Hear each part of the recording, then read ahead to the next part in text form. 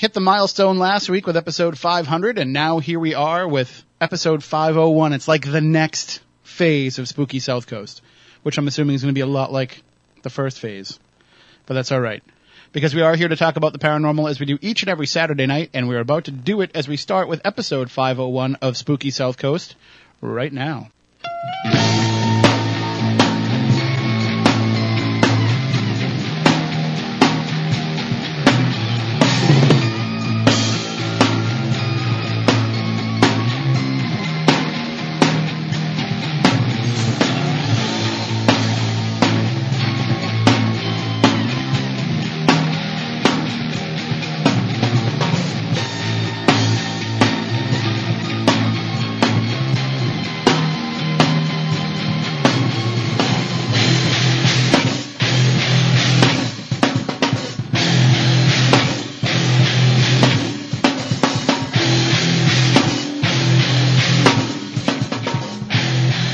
That's going to be the way that it goes from now on at the beginning, because I'm definitely waiting till we get to that part before we start the show, because I like to rock out a little bit before we go.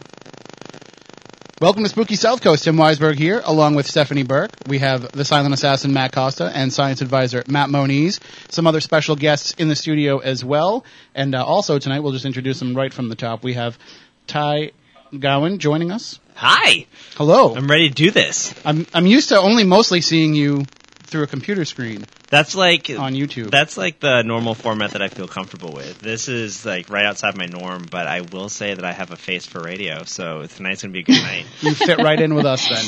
I am so excited that Ty is here.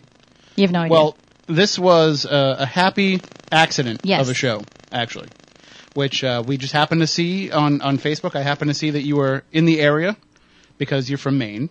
Yep. So we figured if you were here, we had to find a way to get you in, and I'm glad that you could find a way to come in. Thank you. I came down for a wine festival today. I'm still riding that wave, so this should be a great show tonight. Yes, Stephanie was at the same place. That's perfectly fine with us. I've told this story before, but the first time that we ever met Dustin in person was at a beer festival. And we just happened to run in and we're like, hey, you're Dustin. Yeah, you got Spooky South. So we, hung out for a couple minutes at the beer festival and said, hey, by the way, we don't have a guest for the show tonight. Do you want to come on? And he's like, awesome. Yeah, sure, I will. So we had him call in. And so that was at about, probably like 3 o'clock we saw him. And so fast forward 7 hours later till 10 o'clock we come on the air after a day of drinking beer nonstop. And we start the show and I'm like, good evening, welcome to Spooky South Coast. Tim Weisberg here. Our guest, Dustin Perry, is here with us. How you doing, Dustin? He's like, oh yeah, I'm great, guys. I promise to give you more than that. Yeah. Super spooky, sloshy South Coast tonight. Yes. Nothing wrong with that. As I said, it's a new era for Spooky South Coast, so that might be how it goes from now on. I'm okay with that. We'll be sloshy all the time. Well, we are on YouTube only, so we can get away with it. And we're also broadcasting on the Spooky South Coast app if you have an Android or Apple device. Most people do. So you can download the app for free, and you can watch the show there. You can chat with the chat room there, and you can also catch all of our previous episodes as well. And one of the things that we are going to get into some really spooky stuff with Ty tonight. We're going to talk a lot about the web series Haunt Me, which you can see him on. And if you haven't seen the show, I highly recommend it. Just right off the top of the bat, I got to say, I've seen a lot of YouTube and web shows because that's where people that are involved in paranormal research that want to present that product to people, you have the understanding that if TV comes a knocking, unless you're somebody like Adam and Amy and you have the right to say, here's how we want this show to be, right, you're basically at the mercy of somebody else. But with Haunt Me, you guys get to do it the way that you want to do it. Exactly, and that's like the beauty of the medium. That our biggest thing that we started when we kicked off this game 5 seasons ago was to tell the truth of the place, flat out. I think a lot of shows get into the drama of it and the excitement and the terror, and that's just not us. You're going to see what happens to us in one night regardless of, what we want to happen. And I think that's really what my favorite part of it is. But that being said, the production value of it is I'd say it's superior to a lot of the stuff that's on actual network television. Oh, well, thank you for that. Our tech team is amazing, and like I got to give the full props out to them. I think we've all evolved in a little bit, coming from the first season especially, and the way that we present ourselves, the way that we want to do our show, but it's more so over the tech team is really what's elevated our game and really makes me proud to be on it. Well, and as I said, we'll get into that and some of the cases that you've investigated as part of that. But that's not really... you came into that show as being one of the seasoned investigators, as being somebody who had already been doing this for a while. Right, exactly. I think a lot of us here, I'm staring right at Stephanie, have all experienced like a really weird life. Like things have happened and you either turn away from it or you go headlong into it.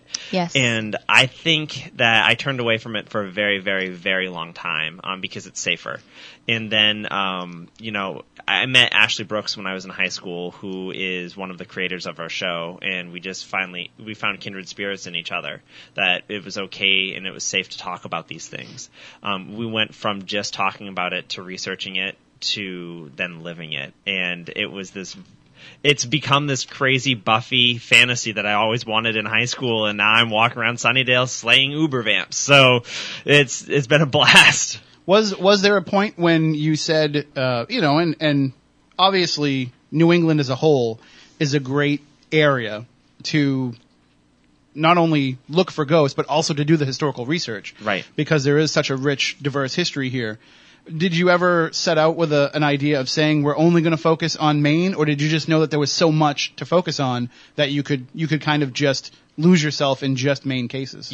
Both, actually. When we started out, Maine kind of gets the short end of the stick because Maine, Right. So it's just no one needs to go there. It's the end of the country. But, besides Stephen King living there, we don't get a lot of cred. So that's enough for me, but right. I think it is for a lot of your listeners right now too. But on the whole, there's not a lot of digital influence there. And there's this one show on the network that we're on. We're on something called the entertainmentexperiment.com, which is a Maine-based network for web series and digital products like that. There was this show called Ragged Isle that was out when I was in college, and I remember watching it with Ashley and just being like, this is incredible. These people who are making the show are from Maine. We should do something like that. Let's make a show. And so that's kind of how Haunt Me was born. And we wanted to kind of stay true to that aspect of Maine. And, so we started out with the idea of let's just investigate places around that we've always wanted to go. And then it turned into people from Maine sending us their cases. And then it grew into us going to some of the most reputable places in Maine. And so we kind of just decided that, like, to pay homage to our state, as long as it keeps serving up the best of the weird, we're just going to keep serving it up to our viewers. And that's not to say that, next year on season 5, we're not going to take a road trip or something like that, because that would be freaking awesome. But, I have seen some of the best, most solidifying paranormal experiences in my career, and I've traveled outside of Maine for other things too, right at unassuming places that are around the corner. And I think that's the richness of it all, is you can go to a place like Waverly and you know what to expect. But if you go to a place like a community center that has some stories attached to it and you're not really sure because it's kind of unassuming, that's when it blows your mind. And that's really why I've been loving this show. Well, one of the things that I find most intriguing about it is, you're all younger folks, so there's, I don't want to say a fresher approach, but there is a kind of a willingness to go wherever the case and wherever the evidence that you're collecting leads you to. And it's not like you're one of these old New England research teams that have been around forever that say, no, we've been there and this is what happens there. You actually are going back and revisiting old cases and saying, okay, maybe this will take us somewhere else. Yeah, absolutely. That was kind of the aim of our season 4. We knew that we have grown a lot and we've learned a lot in the past 4 years that we've been doing it. And so season 4, we decided that we were going to go back to the best place from season 1, season 2, and season 3. But the kicker of it was, and the part that I was most excited about, was we were going to take an expert in the field whose expertise could relate to that specific case with us the second time and talk to them about what we should do differently. Because I think like one of the best things that often gets missed in the paranormal field is that collaboration. And if you're not willing to listen to new ideas and new ways of doing it, you're going to get stuck in the mud because there is no textbook telling you how to do it. Right. It's just a group of peers doing the best we can. And so for our first case, which is actually out right now, we brought the Newkirks along. Greg and Dana, they helped us out because we had a mysterious object that was well above our level to deal with. They gave us advice on how to interact with it and how to stay safe from it. So that was great. Not this Monday, but the following Monday, we'll have Grant Wilson on the show helping us out with a client case because that's kind of his where he shines, to help us bring closure to a family that the place that they're living in is habitable, trying to debunk as much as we can. And then for the season finale at the end of I think it's probably going to come out in about August, we run into one of our toughest cases was a place called the Mill Agent House, and we did that in season 2. It was confusing because there were so many different things happening in it that we called Chip Coffey up and had him report in with information that we can't get without a psychic to kind of like launch in and tell us what was going on in there, what we need to focus on, and what our game plan should be. And he delivered up some information, and I will tease out that what happened to us on the season finale this year actually has changed my life forever. And so we wouldn't have been able to do that if we didn't bring an expert in. One of the things that I did notice, too, is that a lot of web series, the other investigators who put videos up, whether it be an actually crafted series or just videos they put up there's a tendency for the investigators to be in a hero role, where they're coming into this and being like very Zach Bagans, like, it's us against them. We have to, whether it's helping somebody out or whatever, but they put themselves in this hero position.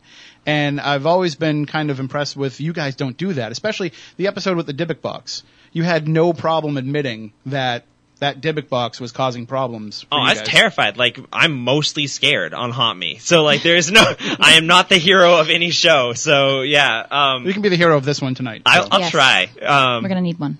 Again, with the wine day that I've had, I can be anything you need on this show at this point.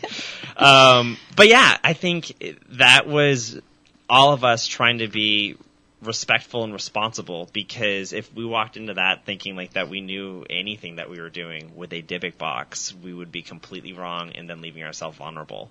I think the best thing that we could have done is what we did, and that's call experts. It's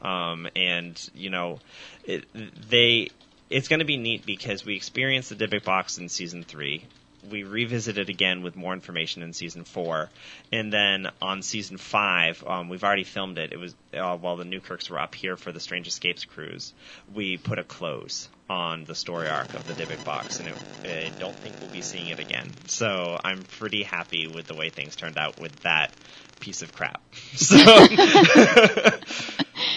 the thing that when you're putting this all together, and everybody kind of plays a role. Everybody has their defined job to do on an investigation, but there's a lot of, I don't want to say blurring of the lines, but a lot of accepting of the fact that, it's not a jockeying for position. It's, okay, maybe you're the one that's having this type of an interaction, so let's go with that for this. And, maybe somebody else, you're the tech person, but maybe somebody else has, something technical that they want to suggest. It seems to be a very cohesive unit. But in the first episode, you guys say that, you're kind of coming together as a team for this reason. Is this something that has just developed over time, or did you feel that chemistry with each other right away? I'd actually turn that question back to you as someone who's watched it, because I feel like we've grown together, and I think that's only natural. You either grow together or you grow apart. And for these people, I met someone who I call my sister, Carol Cleveland, is on the show. I never really believed or wanted to deal with magic before this if it didn't show up on my K2 meter or something that I could present with like solid evidence. It didn't exist to me. And then I met Katie Webb. I didn't really want to put any of this effort together. I just wanted to go on ghost hunts. And then I met Ashley Brooks. And so I think it was just everyone brings something to the table that has really just elevated us all as individuals. And I think that's how we work together. We work with each other. And I think that has shown that chemistry has developed, but at the same time, there was still some sort of a spark there at the beginning that, you know, kind of like we have a group of people that should be working together, or at least that are putting all of their efforts in to make it work together. And right from the start, it kind of felt like, okay, this is a team that I can watch. Awesome. Because there's other shows that I've seen, shows that have been on network television where I've said, yeah, it's just the people aren't grabbing me enough for this one. There was one show, I don't even remember the name of it, but I can't think of the guy's name. His name's Daniel, the Asian American gentleman, and there was a team of people that were with him, and I could just tell from the beginning, I was like, these guys don't have any chemistry. Like, even if they have known each other forever, which I doubt that they did, right. Like, even if they did, they don't, there's nothing there, there's no spark there to make me want to watch, because a paranormal show isn't about just the paranormal, it's about watching the people that are involved going through these paranormal experiences. Right, and I think that's kind of what Haunt Me is about, because it's less of, I mean, whether it just we don't have the resources at the beginning when we started this game, or it was just the way it was meant to be, it's less of like what Kindred Spirits does so well, is like they go in and they get to the bottom of a case and it's rooted out and it's perfect and people have definitive answers when they're done, because Amy and Adam do their deliberate research to make sure everything is covered. I love that. Our show is the night that we spent in a place and our experiences there as presented to our viewers and the homeowners or the venue owners. And that's Haunt Me. And it's really been our mantra, is like, we've never called something definitely haunted or definitely, you know, bogus, because we don't have that right in a place that is 100 years old, that we're dropping like a fleck of sand into the bucket of the haunt. It's really us translating what's going on in our minds to our own experiences and then presenting that as the show. That's Haunt Me. And I want to get into that in a second, because I want to talk to you about the rating system. Oh, yeah, sure. That you use. But for those who are listening on the radio and haven't seen the series, when you say that it's Haunt Me, it's stylized as a capital M and a capital E as a reference to the state of Maine. Right. But is it also, was the idea of calling it that also the fact that it has that personal effect for each of you, and your personalities come through as part of the show? Absolutely. It's a double entendre for a reason. Honestly, it just kind of popped in our heads one day and we were just like, let's roll with it. Yeah. Because that was back in the days where you couldn't have a show have a different name than the team name, because, you know, like the team name would be like, Extreme Ghost Professors, on the show most ghostly, you know, and like, right. And so we were just like, let's just be a bunch of weird kids who watched too much Scooby-Doo growing up, and we'll just call it Haunt Me, because that's what's happening to us, and we're in Maine. Sounded good, you know, like, and so we just rolled with it, and I'm so happy we did. It stuck. It's been our mantra, is, you know, Haunt Me, and then, you know, when this goes, you know, national, we'll make it Haunt Us. And so anyone listening out there, actually. I just trademarked it. It's happening. Yes. So don't you steal intellectual property. Yep. You heard it here on Spooky South Coast. Don't take that from me, Cheryl Nelson. I know you're out there. No. We're going to work with Mama Cheryl. Oh, that's right, Cheryl. Mama Cheryl, you can't get away from us. Stuff. She can't say anything yet, but she's big time now. Oh, okay. She is huge now. Like this, she has. Is she going to be coming at you for hinting at this? No. Okay. No. But let's just say, you know, she's like the most important person we might know. Okay. Good on you, Cheryl. You give me a call. And I'm already working on a treatment for Haunt Us now, so. Yes, okay. Oh my God, me there. But I do want to talk about the rating system, because one of the things that is interesting about the way that you guys operate is, I think everybody kind of goes back to the Ghost Hunters days, the first season of Ghost Hunters, where it was always, we're going to walk in there, we're going to tell you if we think that it's haunted or not. Mm-hmm. And anybody can say, as you mentioned, in one night you really can't tell if it is or it isn't. And if they went to a place for 3 days, it's still not enough to really tell if a place is or isn't. So you've come up with a different type of a format to kind of categorize the haunts that you experience. Right, and that was kind of our idea from the beginning.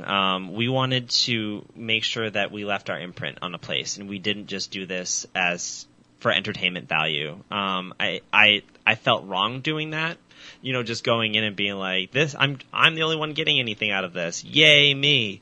So we went in with the specific idea in mind that we wanted to be almost like a public service. And so what Haunt Me does, and we've done since the beginning, is that we take the history and the stories of a place that's, you know, been haunted for 5 days, or 100 days. And we wrap all of those claims and historical instances into what we call a pre-rate score. So that kind of tells us what we should be focusing on before we go into a place, and really assigns a more grounded, stable summation of what we might experience. We then go in for our night, like I mentioned, and we separately record our own experiences, whether they be personal or solid evidence, and we assign that a different rating. So now you have two different ratings. We have the haunt me spent one night in a place that's been haunted for 10,000 nights against the 10,000 night haunting. So we have two different scores. The final haunt me score that we assign to a place is an average of the two together. And so it's our experiences mixed with the history, fused up together to be the haunt me rating. And we show those at the end of every episode so you can see every place we've ever rated. So if someone wanted to go around and follow our footsteps one day, they know what type of protection crystals to bring into the Rumford Mill, or they know that they can, take it easy on one night on a certain library or something like that. It's just something that we thought of at the beginning, and I think it's really helped us out knowing how far we've come and what we've been doing. And they're not arbitrary numbers either. You've come up with a system of certain types of phenomena, certain types of reports, certain types of experiences earn that certain numerical score. Absolutely. And so the way that we do it is the harder it is to refute our evidence almost. I think it's kind of how it's all boiled down to, instead of getting into the minutia of every rating. The harder it is to refute the evidence that we capture or the claims, the higher the rating scale. It's also, in season 1 it started off with the more dangerous, a place could be, because that's how we thought every haunt was, and now we've kind of realized that it doesn't play that game. Danger is a lot of perception, and so if we don't understand the case, it could be very dangerous, had we been in the first season. And now we're kind of learning that danger is complicated, and so I think you'll see as the season plays out here, that our ratings will kind of shift and merge and change up a little bit, just as our perceptions do as well. Now, Stephanie, I know for you, when you go into a place, you're always concerned about what types of reports are there, because you're going to experience it different than the rest of us will with your abilities. Oh, it's awesome. So if Ty and the Haunt Me crew said, well, if you're going to this place, here's what we rated it, and it had one of these, higher kind of dangerous, for lack of a better word, ratings, is that something that you would take into account going into there, knowing that you could be throwing yourself into a place that might be... All right, so you've been with me pretty much everywhere I've gone. Mm-hmm. Have I ever been afraid to walk into a place? No, but I'm just saying, would that cause you to take extra steps, extra precautions? Would that cause you to be a little bit more on your guard based on that? I think I'm always anyways when I walk into a place, because walking into anywhere you go, I'm like the flashlight in the dark. So walking into a place that might not have any type of negativity or bad feelings doesn't mean that something 3 doors down can't come to where I'm at and start communicating. So I think I'm just always aware of what's going to happen anyways, but I think in general the rating system is awesome. And it would give me a heads up for sure, but I don't think it's going to stop me from going in. I know that you don't want to know information going into a place, no. But to know at least a warning, right, and at least an idea of what to be aware of is probably helpful. I usually like warnings on what type of shoes to wear. That's huge, though. That is big. My friend Anna Halloran learned that. She's a heels girl. And, well, I am too. Yeah. And, I learned the hard way not to wear flip-flops on a demolition site. That was all sorts of that nails. was fun. Yeah. So I usually, number 1, proper attire. Number 2, is it dangerous? Obviously, with what's going on, just so that way I kind of know what I'm up against. And after that, I think I worry about food. Well, food's always going to be part of it. Food's a big one. I mean, an empty stomach can get you a 10 rating. Oh, absolutely. Because that sounds like a demon. Right. Right. Yeah. Research an EVP, and that's something crawling up from the Hellmouth below. Absolutely. If you don't We've call all been there before. Yes. And the good thing about being in Maine is, it's just all you guys eat is lobster, right? Oh yeah, we just pack full lobsters right. whenever we go on somewhere. You crack it open like a banana peel. I think I saw one episode where the camera cut away real quick, and there's Carol sucking out a claw over there. And, that's not too far off, actually. So. Well, if anybody wants to call in at any point during the discussion, 508-996-0500, 877-996-1420 are the numbers. I don't want to pull your cord out there, Stephanie, but I just stepped on it. Oh, no, it's all right. It's fine. You got enough slack there? Yeah, I'm right. good. And you can call in and you can join in the discussion. You can also join in the chat room on SpookySouthCoast.com and on the Spooky South Coast app. And you can send us tweets or ask questions on Twitter using the hashtag SpookyLive. So many different ways to get a hold of us and to get involved in the discussion tonight. But of course, feel free to call in. Even though we are broadcasting solely on YouTube and on our app because the Red Sox are still going on because it was a late starting game, you can still call in. We can still take your calls. And when the game does end, we'll hear a bunch of beeping, and that's when we'll press all the buttons that put us back onto the radio. Perfect. So I'll let you know when it's okay to swear and when it isn't okay. So right now it's okay. Right now It's it's okay, I okay. swear? Okay. I mean, I guess, because we mark it clean for iTunes. So, but we can probably slip a This few could get in. dicey then. We're live on Facebook too, so We can always slip a few in here and there. it'll be interesting. So, I think we had first met last year on the Strange Escapes cruise. Yes. And You were hosting karaoke every night. I was. Not surprising. I was trying to get everybody down there. And it wasn't so good that you didn't really miss a lot of good karaoke this year, I can tell you that. Oh, I'm sorry, man. You were in the zone last year. I got everybody to come down. We got Adam to come down and sing. He won the contest on the last night. That was life-changing, though. It was amazing. Yeah. And actually, funny story, I don't think I've told this story yet. On the cruise this year, they had moved the karaoke into the dance club room. Okay. So now you have like a big stage to perform on. And on the last night, they did bandioke, where you got to sing with a live band. And so everybody was telling Adam, you have to come down and sing, you have to come down and sing. And he and Ben came down. The list had filled up so fast that by the time they came down, they told him they wouldn't have time for him to sing. So They're missing out. a guy gets up and starts singing anybody that knows Adam and knows his singing, there's certain songs that are just his songs. And probably more than anything, Don't Stop Believing is his song. Of course. Yes, absolutely. And somebody else got up and started singing it. No. And Adam was kind of like, I'm going to give him a couple seconds and just see if he's any good. And the kid was decent. The kid was good. And so the host came over and gave Adam the microphone. So Adam got up and performed the song with this kid. And just, blew everybody away. But he was a very giving performer. They were going back and forth. And then afterwards, I was very impressed because Adam went over to the kid, took him up, they got drinks together, and were talking for a while and everything. It's like, oh, well, that was nice. So the host comes over to us at the end and he goes, turns out we will have time for Adam to sing. Where is he? And he had just left. They had just walked out to go somewhere else.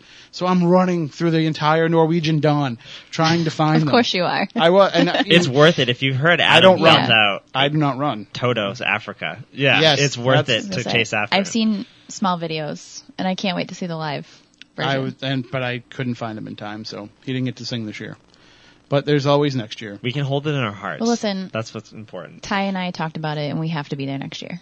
Oh, well, hey, tell the boss. I can't miss out again. Just because these stories are fantastic. They're amazing. Even just watching cruise people was like my favorite part. That was my favorite part of last year was the woman that was walking around the ship that looked just like Chip.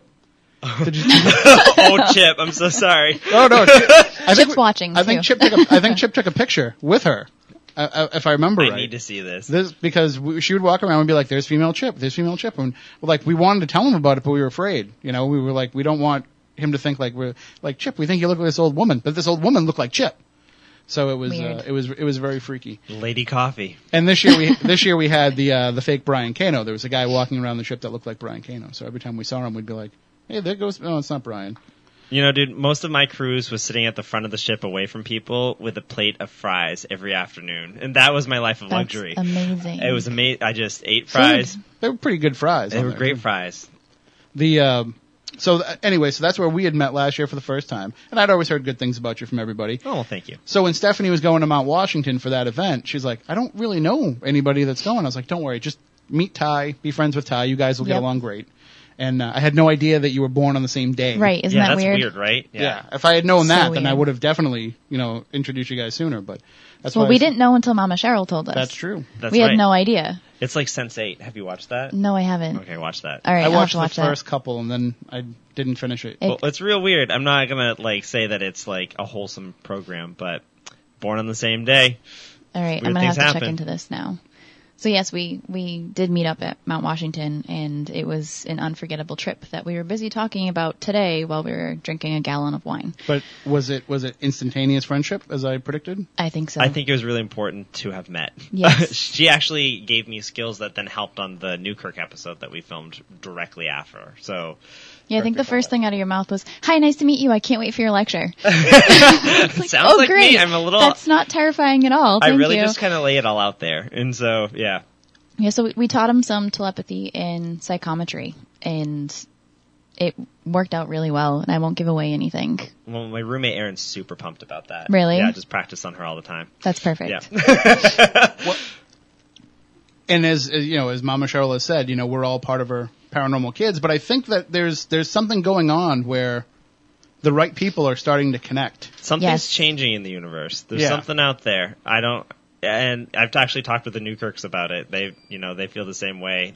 They're like the best, paranormal mentors that I Yes. could ask for. And They're amazing. something's happening, and I'm glad. I'm all for it to like hold on to this weird ride where I'm meeting the right people, because I think I've spent most of my life meeting the wrong people, and so to kind of get some of that reward at the end of it and being like, hey, these are cool people who have weird experiences that we can all help each other is really what I'm looking for. And what is weird, I mean, I'm not really talking out of school. They've talked about it before, but, Greg and Dana kind of had a 180 from things a few years ago. And anybody that listens to the show knows that, we used to call them the TMZ of the paranormal when they would come on the show, and we'd gossip about things that were going on. And they've kind of flipped a little bit and said, wait a minute, that's not the kind of people that we want to be. That's not what we want people to think that we are. And I think that is kind of one of the nexus points of all this coming together, because then they meet John Tenney, who becomes a huge mentor for them. And now they're turning around and they're sharing that with you. And it's just kind of this network that's building that I think is beyond anything that we're going to be able to understand as it's happening, and maybe not even be able to understand it afterward. But there's going to be a seismic shift. As long as it keeps going in this direction, I'm down for it. It's awesome, and like the little group that we've all kind of created, which I'll blame Amy for. Yes, but I think Amy Bruni, if you're out there, she was listening before, but this is all your fault, and we love you. It's amazing meeting all these people, seeing everything that they bring to the table, and the friendships that have formed, and everybody loves each other, which is awesome. I was telling Ty earlier, when I saw him in Salem and I didn't realize, he was going to be there, I don't fly out of my chair and run across a restaurant Baywatch style and hug somebody. It was slow motion for me too. It was really weird. She usually doesn't do that for people. She usually just does it for quesadillas. Quesadillas are animals. There was a quesadilla on the table. There was a quesadilla. Yes, of course there was. That's actually what she was going for. Then she just, right behind as she's me. grabbing it, she's like, away. oh, hi, Ty. I didn't even see you there. Ty. There we go. So, but, and I think that being in this position, doing a show like this and having an audience, and you have an audience, and and of course Amy brings people together for her events, I think there's a camaraderie to say, these are people that I like and that I like to work with, so let's introduce them to this audience, and let's introduce them to this. So now the audience is going to start cross-pollinating too, and I think that that's kind of having a big part in this shift that we're feeling, because I'm starting to feel that people are getting on board with the idea that not everything has to be proven by the end of the night. Right. Or proven by the end of the investigation. I think people are willing to say it's okay to just sometimes walk away from something and say, that was just weird. That was weird. A lot of haunt me. And I think one of the big things is we're starting to walk away as a community and not as an entertainment outlet. And we're walking away with, it doesn't have to be scary. It's a huge message of the woman in white, isn't scary. She needs your help. And I think the more people that get that, the better for this community. Agreed. Absolutely agreed. Yeah, I mean, I like to be scared, but that's why I watch horror movies. Yeah, it's out there. That's why I don't. I'm rarely not scared when I'm filming an episode, but there's different types. There's fear of the paranormal, fear of being in the basement alone, and then fear of what was that just touched your face. There's so many different levels. Or what was that just came out of that Frank's box? Yeah, we can get into that for sure. Oh, absolutely. Okay. And, well, let's get into it. I mean, you had the opportunity to work with one of the original Frank's boxes. Yes. Whoops-a-poodle. Yeah, that's a good way to describe it. That was right after Ty and I met. Bam, you guys are working together. All right, fine. We're walking over, we're talking. He's like, all right, I'm not really used to this. How do you operate? This is how I operate. I'm cool. You're cool. This is going to be awesome. We'll bounce off each other. We get there. I said that I'm cool. I walked up. I was like, Yeah. I'm cool. Yeah, you're cool. Yep. But Verbatim. it was great. And I was really looking forward to working with him. Everybody had said so many amazing things about Ty. And I think it was an awesome mix of the way that I operate, being on the psychic side, and him being on the tech side. So those two coming together are amazing, especially for evidence. But also at the same time, from both of those perspectives, looking at a Frank's box, Yes. the gut feeling for each of you should be like, this shouldn't work. Right. Yeah. I can say for sure after that weekend, Ty is definitely more on the psychic side than he'd like to admit. And obviously, years and years of investigating and using technical equipment and everything else, I'm very well versed in all of that. So it wasn't like I'm just on one side or the other. That, I have to say, was probably one of the weirdest experiences I've Well, had. I understand that you're well versed in the side of there being tech, but the idea behind the box shouldn't. We were texting you the whole time because neither of us knew how to properly operate it. If I gave you a K2 meter or Right. just an EMF detector or temperature gauge or something, Anything. you would understand the concept of how Right. that works. Everything about a Frank's box shouldn't work. An alien Right. telephone Right. that came from a Yeah. man's dream. So Yep. With a UFO on it. with it, there was a little There was a little UFO wood-carved carved on it. UFO. We should have known at that point. Well, and then That should have been warning number one. Well, there were warning bells. going Yes, off the whole yes. time. you messaged me, you texted me, and you said, there's UFOs on it, and I said, well, that's because that's why Frank created those to begin with, was to talk to Right. aliens. So you should really be careful because you don't want to encounter any aliens. And Frank says How that did that's we what get those are. into That's what those are for. Yeah. The two most terrified people in the world. This Yeah. is your idea. For your alien Yes. viewers out there, please turn off now. I'm not interested in experiencing Right. anything. I don't want to you've tell you who offered. you sit next to. Then Well, we already know. We've Well, established. Yeah, just for sure. rolling down. they're coming back from any minute. No, Yeah. that's all right. For him only. Yeah. We're going to put a little bubble around us because Hold his on. mic's not on. Oh, because the button doesn't work. Try now. Yeah. No. Nope. Nope. That's Pause. Hold, is it- please. It's not this one. 1, 2, 3. It doesn't 4. like you. Oh, Wait. Yay. That better? there we Yes. go. Yeah. Because you hang out with Carol.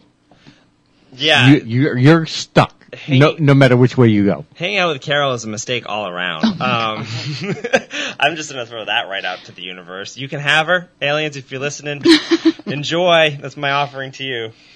Take Carol. Sacrificing his friends and teammates. Yeah. We'll do it 100 times over. But that's what Frank originally envisioned these boxes being for, was to communicate with extraterrestrials who, told him that he was their purple princess and that they saw him as this voluptuous purple woman, and he went with it. I mean, Okay. it was like I think his email address or one of his handles that he was using online was like purple princess. Really? Oh yeah, Okay. he was fully about that. Well, we He did not think that you could use a Frank's box to talk to spirits. It was interesting because taking a group of semi-newbies around Yeah, a I would place say that that. is pretty haunted, with me, who I'm trying to use the tech, and, Stephanie had a really great conversation with a couple of them about, Right. their own psychic experiences, is I think where it could have ended and everyone would have been happy. Watching a K2 meter blink, Yes. from green to orange would have been perfect. yeah. But Would have then been the highlight of the night. we gathered everyone into a room because there's something going on in there, and we busted open this Frank's box, and my gut just got chilled. And like when you're Yeah. listening to the voices coming through, and a part of you knows that it's saying something, but probably backwards. Mm-hmm. And Stephanie's looking at me like, shit, and everyone's like, what is that saying? It sounds like something. I was like, no, it's nothing though. Sometimes these just don't work. How about we move back in the other room? Let's go back in the other room. Yeah, we're gonna go back in the other room. And then so Steph ushered them out, and I just kind of turned around and I was like, whatever you are, you're staying here. Leave these kind people alone. I'm turning the box off. And it was probably about a 20-minute period where these people were just like, this is great. And me and Steph were like, this isn't great. This is bad. We did something bad. We did something real bad. Yeah. So I said to Ty right before, I have a bad feeling about this. Are you sure you want to use it? Oh, Yep, and I yep. was like, yeah, awful feeling too. Let's turn it on. Yep, let's turn it on. Yeah. That's basically how. Same way I would have been. So I was sitting in a chair, kind of like off to the side by myself. Everybody that was part of the event was to my left. I could see clear down a hallway. And I said, there's a woman sitting in a chair, like in the other room. There was like a half wall. And I was describing her. So, of course, everybody that was with us jumped up. They decided, like, oh, I'm going to grab my meter. I'm going to walk around, tell us what chair it is. They were so excited. I'm like, guys, back away a little bit. You know, don't crowd the ghost. Leave them alone a little bit. Try to communicate. I'm talking to them. They all come back in because we're going to do the Frank's box. That woman jumped up, turned around, looked at me, and flew out the door. At that second, that Frank's box went on, and something black, which I can only describe as looking like Cocapelli. If nobody knows what that is, you can Google it. It's a fertility idol. Flew in through the double doors and bounced around the room nonstop and then landed in a corner. And you know me, I'm not afraid of anything. That sent chills up my spine. That made me feel like fight or flight. You know, you gotta get out of here. And I started to have anxiety. I'm like, what is wrong with me right now? What's happening? And I'm looking at him. I'm like trying to do one of these to him because we have a room full of people that we're entertaining. Right. And at this point, I'm wondering, I'm fine. I know I'm fine. I know how to deal with this. I need to worry about the safety of the people in the room. Absolutely. And, you know, Ty's asking us questions, and now he's looking at me because he can hear what's coming through the box. And I think it was really when you went to that corner where I told you it was that it started to get very strange. It got really weird in the corner. That's where those strange voices started coming out. But it's also where, like, my toes went numb and my stomach flipped over. And just, like, you know, your Scooby senses of, like, hey, this is great, Ty. You're doing a great job, great hair, but you really shouldn't be here right now. You should back up. You should move away. And, hey, these people that, you know, are looking to you to keep them safe, they really shouldn't be here either. Yep. And that's about how calm I tried to stay because I was really like, oh, God, I touched something gross. We played it well. We did good. Yep. And everybody left very happy. And it was weird because I remember Amy texting us and saying, hey, is the shuttle there to take people to their next location? And it was really early. We're like, well, that was strange that happened. So we got everybody out of there early. But that left Ty and I alone with his friend was there as well, in the place pretty much by ourselves. So we were left to deal with this. We met everybody out in the lobby. The second group that came in, we only had 2 groups that night. And as people were walking in, we did a baseline reading of the entire building. And as people started to come into that one area, which was away from everywhere else, all hell broke loose. It really started with, like, because I love to play the game of, you know, confirmation, blind confirmation. So they came in and they were like, how was it? Was it great? Was it good? Did you get a lot of activity? It was like, we got some stuff happening. Would love you guys to, you know, scatter and let me know what you think. If any of you are intuitive, what's going on, and let us know where. And it was just people popping off right in that corner being like, I feel sick here. I don't want to be here. This feels really awful. I'm not coming into this room. And we're like, awesome. Great. Okay. One woman started breaking down in tears, hysterically crying, and couldn't even speak, and was telling me she wanted to throw up. So I grabbed Alicia, who I've been working with for years, and I was like, I'm not going to tell you anything, but I need you to go in here, and I need you to tell me exactly what you feel. She walked over there, started hysterically crying, sick to her stomach. It happened to a third person. And then people started to line up behind me and saying, we're just going to follow you around for the rest of the night because this is the only place that we feel safe. Like, great, what did we do? What happened? And what is this thing? Because at that point, I'm trying to ignore it, so that way I don't give it any type of energy or attention or anything like that, because I need to worry about what is it capable of, and the people in the room are obviously blindly walking around having no idea what we just opened. Right. And I think a lot of that, too, is having the resources and the experience, especially with you dealing with the metaphysics as much as you do, to close that crap down after. Like, you know, making sure, like, whatever happened knows that, you know, it's inappropriate for it to be working that way, and really standing your ground and having that intent that no one is going to be harmed, you know? Right. But part of me also wants to say that the people who were there kind of know what they're getting into. I would tread lightly on that. Yes. I would say that they know what they want to experience it, but it's really doing these things. Like, we did a Haunt Me investigation for the public I think it was 2 years ago this happened. Everyone that comes wants to the Jason Voorhees experience. They want Right. Freddy Krueger dreams. But if they get an eighth of that, it's too much. And it would be too much for me too. We had unfortunately someone who won a ticket to our event was so excited and got scratched on the back of the neck that night, and she went home early. And it was just, we have waivers for that reason, but it's just, I think people want to experience it a step closer than television, but a step away from truth, if that makes sense at all. Does that make sense at all? No, absolutely. Because anything Absolutely. could happen, and if it's above, getting tapped on the shoulder or a K2 blinking or a really cool EVP, if it's an interaction moment where we've seen more often than not that, like, you bring a group of people in somewhere, a spirit will connect with a certain person for some specific reason. Whether or not it's because that person reminds them of someone, or they feel comfortable around them, or has a talent like Stephanie and they know that they can communicate. It's not always in that person's wheelhouse to want to be the superstar. A lot of people want to watch just closer than television. Right. Right. And so when you're talking to extra-dimensional beings or whatever happened Whatever that night, that was, yes. it's too weird. You become It's a John outside Penny the story. box. Exactly. Yeah. And beyond the blinking or the excitement, now you get the feeling of being out of control because you don't know what happens next. You haven't seen that on TV. You haven't experienced it. So now they look to people like us. Well, what do we do now? Exactly. And we just played it cool. But also there is, I hope Amy's not still listening. Oh my God, I hope she went to bed.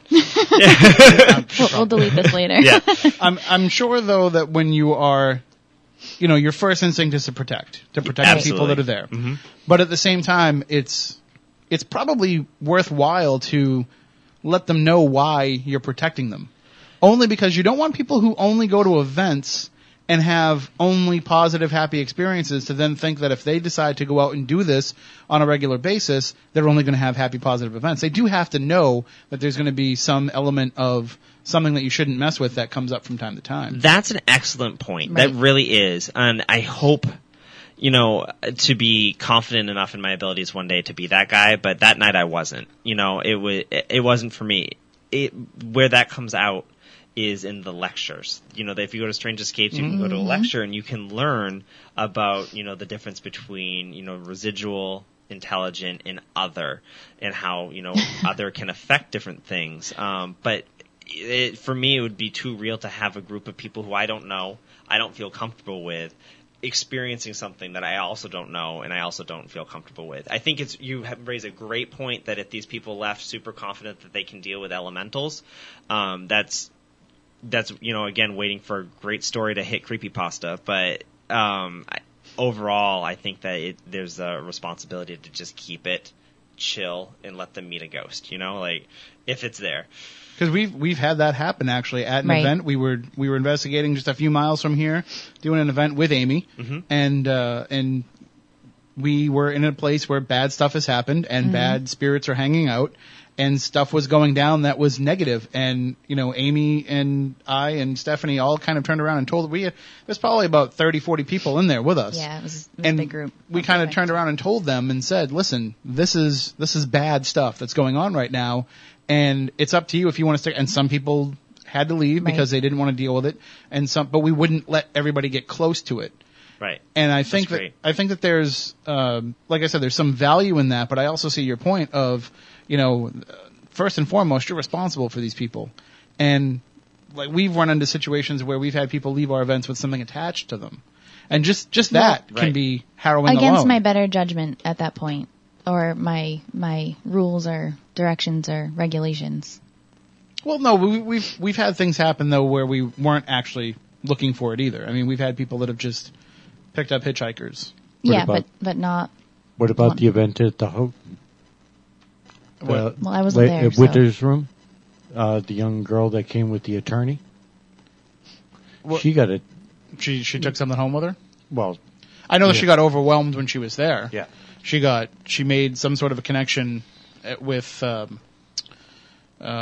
I can't think of the daughter's name, but with the daughter, she made some sort of a connection, and it just kind of overwhelmed her.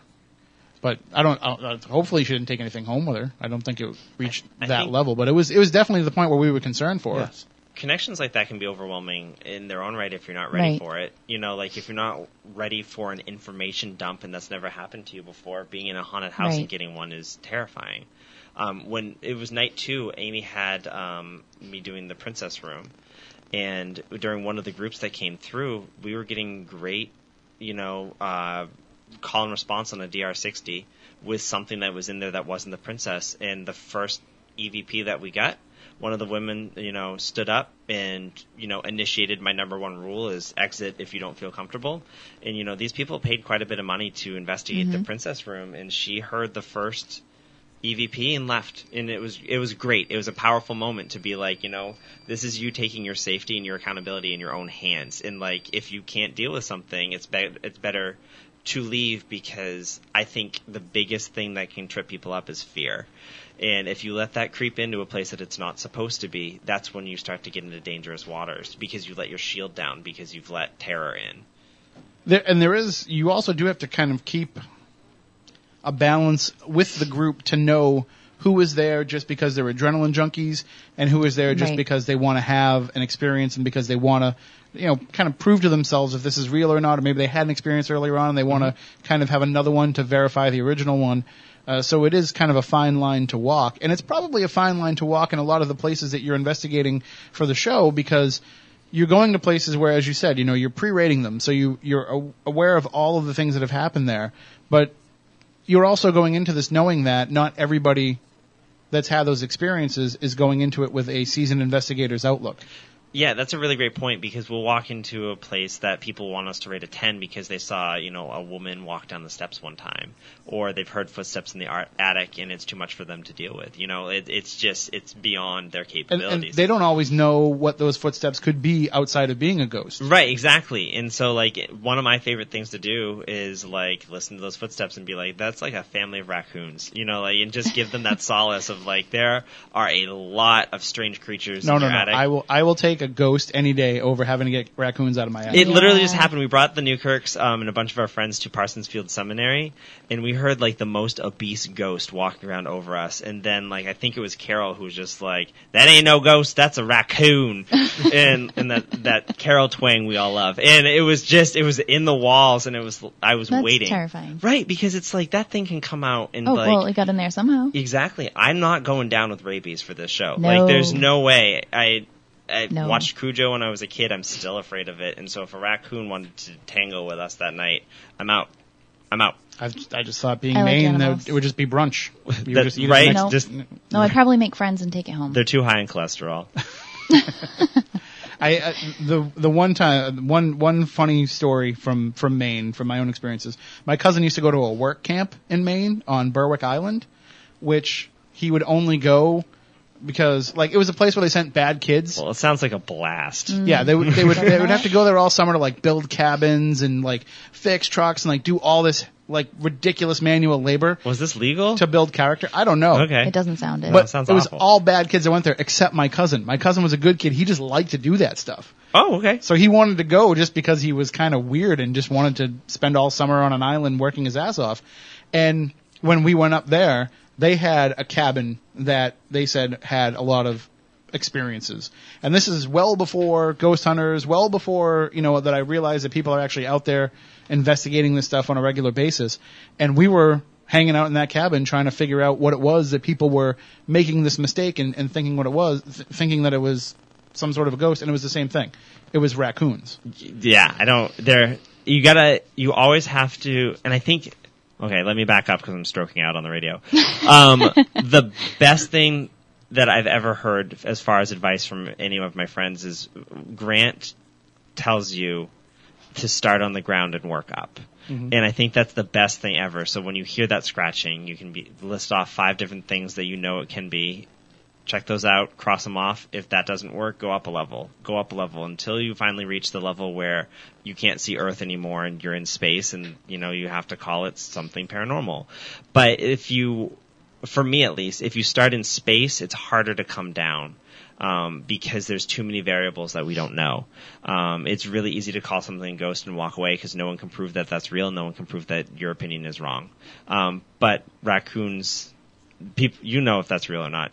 Like there's no doubt about the raccoons. And, that is great advice from Grant. And one thing that I just want to mention here, and I know that you know this, Ty, I know that you know this, Moniz, that I don't think TV did enough justice for the great mind that is Grant and the approach that he has to things.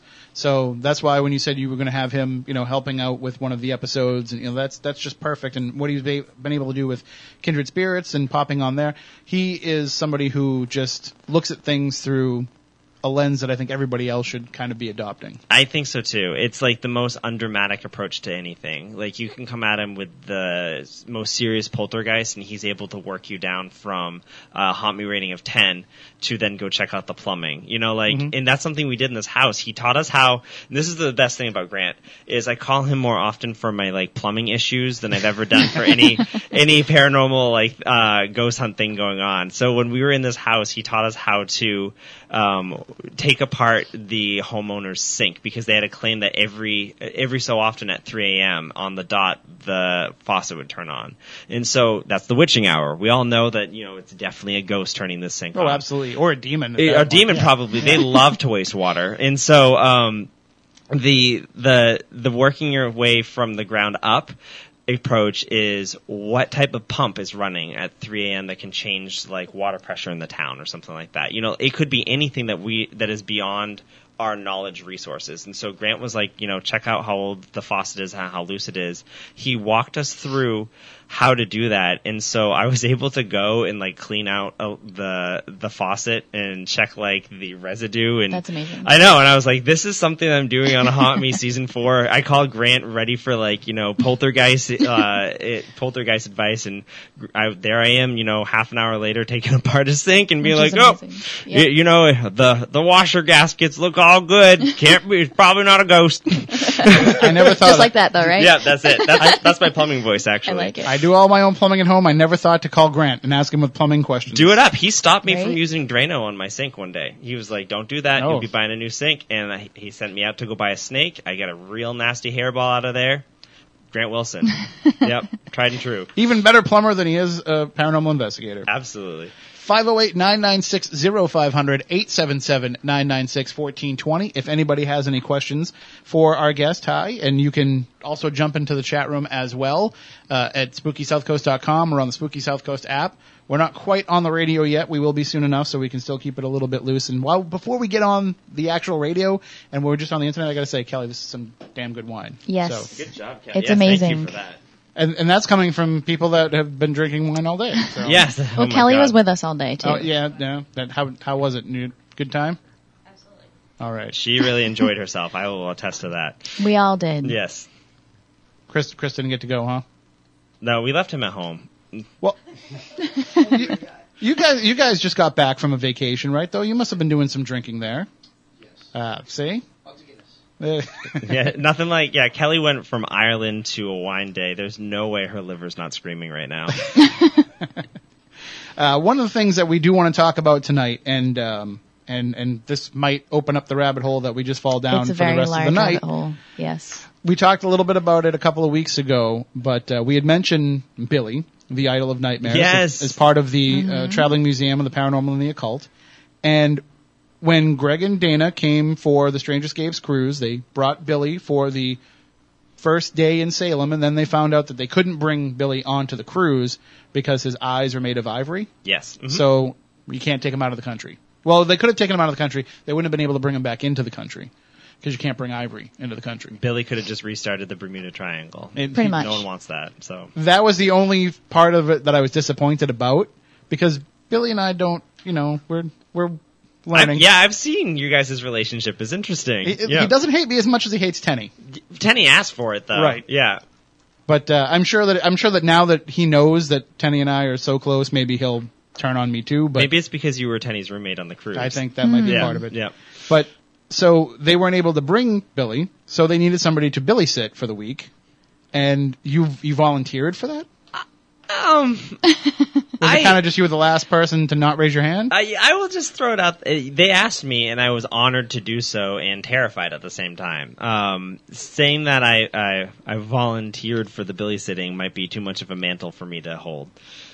You definitely looked terrified as you were walking out the door. I felt with it. him. I did not feel comfortable. And he was not happy leaving. Mutual. Yes. Like, so yeah, like I think because I was holding him and I had to hand him over, and all I could feel at that point, at that very point, you were sitting at the table with me, and Greg and Dana had asked me to Billy sit while you guys went up to get all of Billy's belongings. We'll call it that. Mm-hmm. His sleeping bag. Yes. His overnight bag. Right.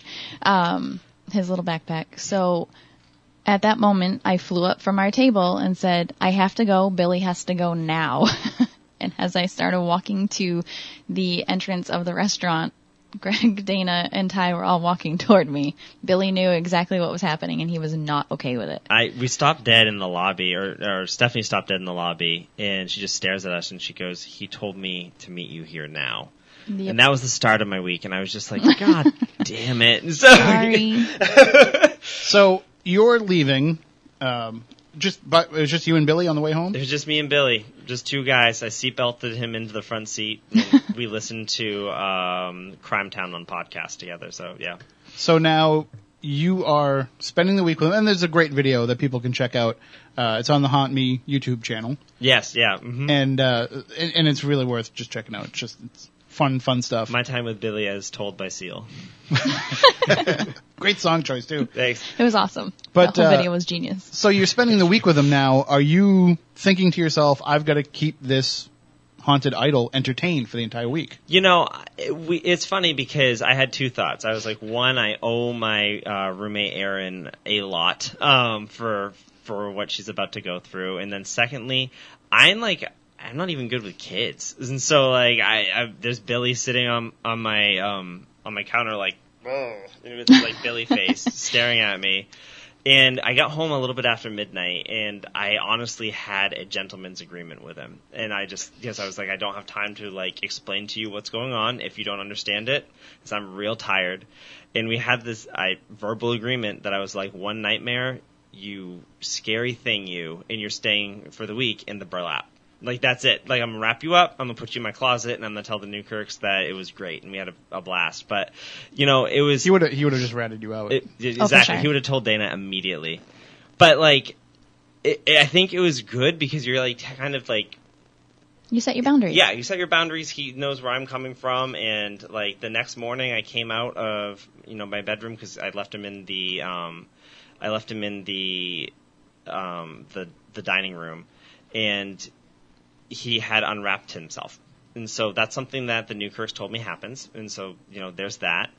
And so I just kind of stood there staring at him, and I was like, okay, want to go to the beach? And so that's kind of how it went. We had actually just filmed the episode with the Newkirks like the week before. And so the Haunt Me team had met Billy, which was great because we went to the beach with my friend Katie, Johnny, Anna, and Aaron, and we just had a beach day with him. And then we took him around to like an ice cream parlor with Carol, who took him on his first motorcycle ride.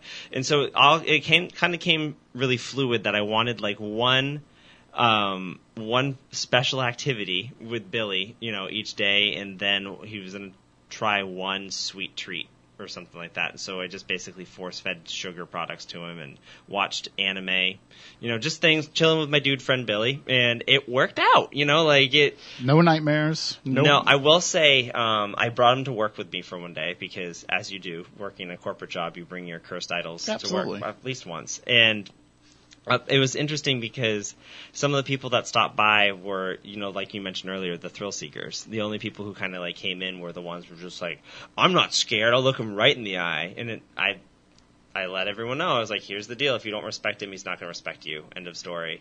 And I had one coworker out of all of them that was brave enough to pick him up. Because she wanted a picture, and I was fine, just respect him. And the picture, again, is like Billy being like, mm-mm, and then her being like, yay! I get a text at like 6:30 in the morning that just said, I've been up with this from the scariest nightmare that I've ever had my entire life. I'm still scared. And so I was like, you picked him up and you were scared. Like, you didn't you didn't respect him. I don't know like what to tell you, but that was the only one who got like sidelined all week. I can tell you from firsthand experience, bringing a haunted object into the job is it's a weird experience because the tarot cards that were given to Greg and Dana that are now part of the museum, that came from one of our friends, and she had asked us to take care of them for her, so we told her we were going to donate them to them. So I had her drop them off here, and I left them here, and I came in the next day because I start my shift at noon, and so I came in the next day, and one of our coworkers actually does tarot readings, and so he's in there in the back studio using these cards to read. And I was like, "Did you guys read the note about like what's going on with those?" Like, yeah, I don't believe in any of that stuff. And so he gave everybody readings with them. I'm like, you guys should probably ask before you pick up the haunted stuff. Just be careful. You know what I'm into. So yeah, right. Yeah. If I was like working at Chernobyl, you wouldn't go around and pick up my lunch. They love it when they're like, like if only we had a Ouija board right now. Tim, do you? Yeah, I got one out in my trunk. I'll be right back. You know that's just travel around with the Ouija. I'm just gonna. Yes, he does. There's at least 2 Ouija boards in his trunk at all times. That's choices. I think there's only one now, but that's because I have a piece of something else in there right now. What? Dare elaborate? Right. I took a souvenir from the destruction of Hong Kong Island. Oh, I did see that. I have a piece of the roof of Hong Kong Island in the trunk of my car. So right you now. take out one Ouija board and put in the piece from Hong Kong Island? No, I only have the one board in there now anyway because that's just all I had in there. I took them out We only have one planchette anyways. for something. So They're around. sure they are. They're somewhere. I'm just randomly hitting things over here on the computer to That's fine. keep it from being dead air on the Red Sox because it hasn't switched over, so I don't think it's. But yeah, over. he always has a Ouija board. He has an entire bucket of ghost hunting equipment in his trunk at all times. Have you ever used a Ouija board? I have. We used one. I can't remember what season it was. The only reason why we used one on Haunt Me was because the claim for the house was that the owners who still lived in it when they were kids had a terrifying experience with it, and they wanted us to see, if we could get the same message that they got the last time that they used the Ouija board. Mm-hmm. We're like, okay, well, that's neat, but we probably won't. We can pick one up from, Toys R Us on the way over and give it a whirl. And the owner goes, no, we want you to try the Ouija board. And so they took us up into the attic when we got there, pulled up the attic floorboards where it had been sitting for the last 35 years. Wow. And they were like, this is the one to use. And so it was covered in dust, and it was like, 1, that's a trigger object. 2, it's been sitting there, after the most fearful experience that they've had in the paranormal world. And they kept it there. It was sitting there under the floorboards. And so we pulled it out and we gave it a whirl. And they told one person that didn't use it what it told them so that, Right. we wouldn't be influenced by it. And it moved very slowly. I thought in the movies it's supposed to jut across the board. It can. Yeah. Well, it did not. It just kind of traipsed around. It continued to spell UTI over and over again. We're like, that's gross. We're all done. Yeah, that's definitely not what scared people away from this board for 30 years. And so, so that was my one and only experience with the Ouija, is being warned of a, looming urinary tract infection. So, wow. Yeah. I mean, not to get personal, but did it end up happening? I'm still clean. Oh, So, yeah. awesome. Good for you. I love cranberry juice. Have you Love done table tipping? No, I haven't. But I What? love the spiritualism movement, so It's amazing. It's fascinating to me. Well, I know what we're doing on our next adventure. It's interesting because I'm taking baby steps into that world, and it's because of Katie. You are. Again, it wasn't too long ago that if it wasn't on a digital audio recorder, it didn't exist. And Right. then, I'm sitting there listening to Dana and Katie give me messages from the great beyond. And I'm just like, yeah, that checks out. So, Yeah, cool. Yeah, okay. Cool. That's right in line with what I thought I saw in the basement, which is great. Now I, am going to get a UTI because I just peed myself. So Right. Well, I've been doing table tipping well over 10 years now, and you can do the Ouija board exactly like you do table tipping. And at that point, it does move fast, it is accurate, and it's amazing. we'll have to just check that out for sure then. You need to. I've definitely been pushing more of bringing back some of that spiritualist era stuff. I did a presentation at SalemCon where it was, I called it From Fox Sisters to Ghost Brothers. Nice. How modern It day was awesome. It paranormal was a great research is website. really just spiritualism. And I still remember I was getting dirty looks from people in the room, from people that aren't willing to accept the fact that it's really no different. No, it's just not. because there's batteries and the stuff that we're using now doesn't make it any different than what we were doing, 150 years ago. You're putting intent into something. What Absolutely. I've learned is you're the conduit for the K2 meter.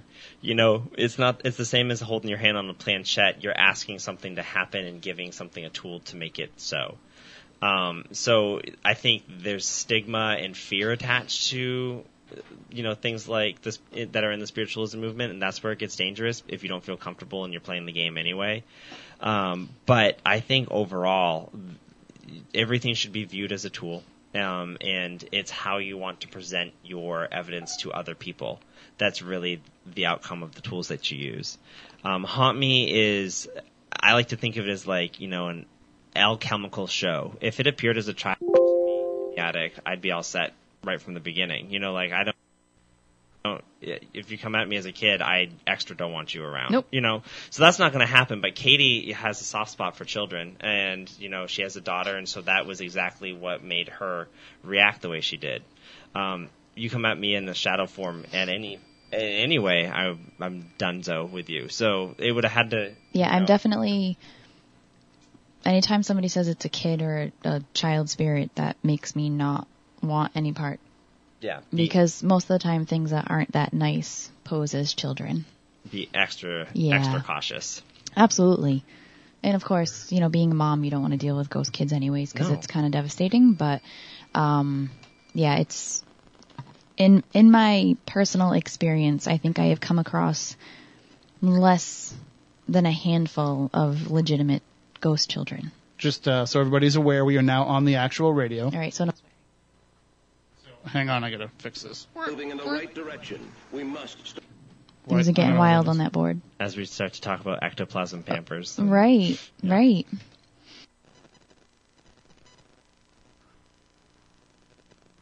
we go. All right. All right, I can hear myself again. We're good? Yep, just a lot of buttons to press. Cool.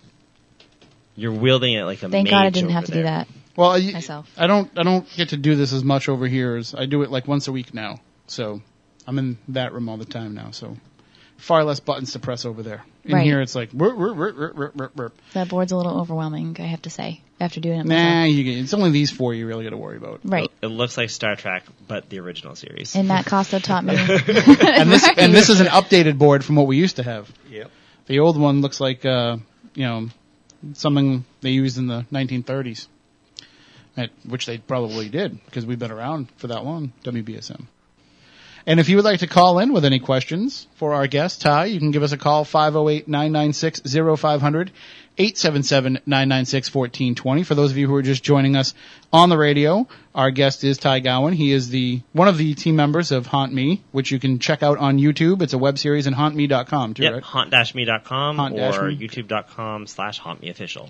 So, and I highly recommend that you check it out. And as I've discovered now that I actually can put YouTube over my TV, it's great quality. I mean, it's like you're watching a television show. And as I mentioned earlier in the program, the production value of it is first rate. There's a lot of shows out there that are on YouTube that are just, you see it and it's like, oh, this is somebody's paranormal investigations, and it's just somebody brings a camera and they record an investigation. This isn't that. This is an actual show, and there's actually things that you can learn. There's the rating system, as I mentioned earlier, is fantastic. And also the fact that you introduce new words into the, well, not new words, but you find words that aren't being used in the paranormal vocabulary, and you bring them in. Well, thank you for that. I appreciate all of the accolades you just poured on me. It's all legitimate too. It's not just phony for radio. Phony for radio is when I say to Moniz, "Oh no, I love your cooking."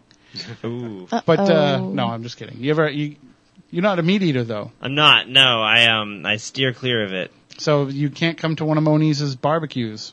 Well, you can come. You just can't eat the meat. Actually, I've been experimenting with various types of grilled vegetables, so yeah. I enjoy a good vegetable. I don't eat anything that can smile. The nicest thing I've ever heard. Wasn't smiling when I was eating it. Oh my God. So you Hey. just prefer to eat things that you can't hear scream. Oh my god. Stop. Yeah, there's that. That 100%. And you make fun of me for not eating meat.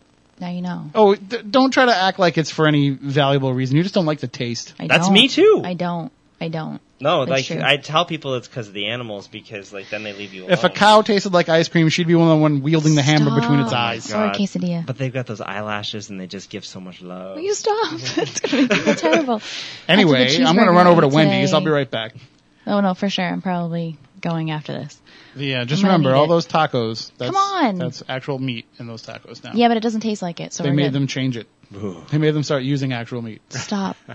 Well, if you want to call in, see, we always this show always ends up coming Food. back to food, Food. one way or another. Maybe it's because we're always hungry while we're doing the show. You tip towards midnight, it's going to happen. Yeah, that's, Oh no, that's I we think have is our Taco Bell, problem. Wendy's, and whatever else is down there. What's the Haunt Me official snack? What do you guys have to have on all investigations? Oh my god. Carol demands anything edible, but for some reason what's always there is a crusty baguette. And Really? and since season 1, there's always it shows the up. same one? No, it could be sometimes they're real crusty, but I don't know why. It's just a thing that like I ignored it for 2 seasons, and now like I relish a good baguette. It shows up. And that is that Haunt Me official snack. That and candied almonds, but like there's a reason because those are delicious. The baguette's just kind of weird. Mine has to be now, and I think everybody's noticed and expects me to do it, is Haribo gummy bears or Swedish Fish. Oh, yum. Yes. That's And I the carry way to my go. Oh, you back- don't care if the bears scream while you're eating them. Stop! Have you heard about the Haribo, the sugar-free ones? Oh, Yes, yeah. the Yeah. Amazon Amazon. reviews, The those are best amazing. thing in the world. Did you know that the Haribo green bears are not green? They're strawberry flavored. I did not know Well, they're that. still green. Well, no, they're not green flavored. No, Well, green green's not a apple or flavor. anything like that. Yes. 2017, green is a flavor at this point. Right. Hey, we welcome all flavors and colors. They're not your typical It's green. Soylent. And I say that because I don't really like the green flavors. It's gross. Soylent Green is sugar-free gummy bears. One of the things that we have, we saw Len posted the other day about how now he gets a craving for Swedish Fish. Right. It's my fault. He did blame me for that. So it happens, and Chrissy and Rose and everybody are in the chat room, so they know the cannoli call. We already discussed the cannolis for sure. So Cannolis have now become part of investigations. how do I not Yeah. weigh 300 pounds? I don't know. This is all my fault. I'm getting close. It's so. the adrenaline once you're on investigation. Like, the heart rate never drops All of below this food 100. is In that case, I should start linked back to investigating me. more often. 508-996-0500, 877-996-1420 if you would like to join in the discussion with us. And going back to talking about Billy, the Yes. idol of nightmares, you have the chance, as we mentioned, to spend the week with him, but you've also had the chance to be around him during investigations and to see when he is present. And Yeah. it's a totally, and Stephanie, you did as Yep. well. It's a totally different experience to put him into a location that has activity because you're bringing something that has this overwhelming power.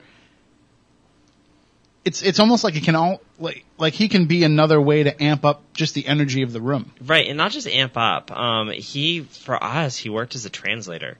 Because on our investigation, we were running into really strange spirits. I would say the other category, which they're not going to talk to you. Like, your ants beneath them sometimes. They don't even notice you. And so it was really frustrating because we could tell that there was a lot going on out there, and it just wasn't interested in anything that, we were trying to offer up.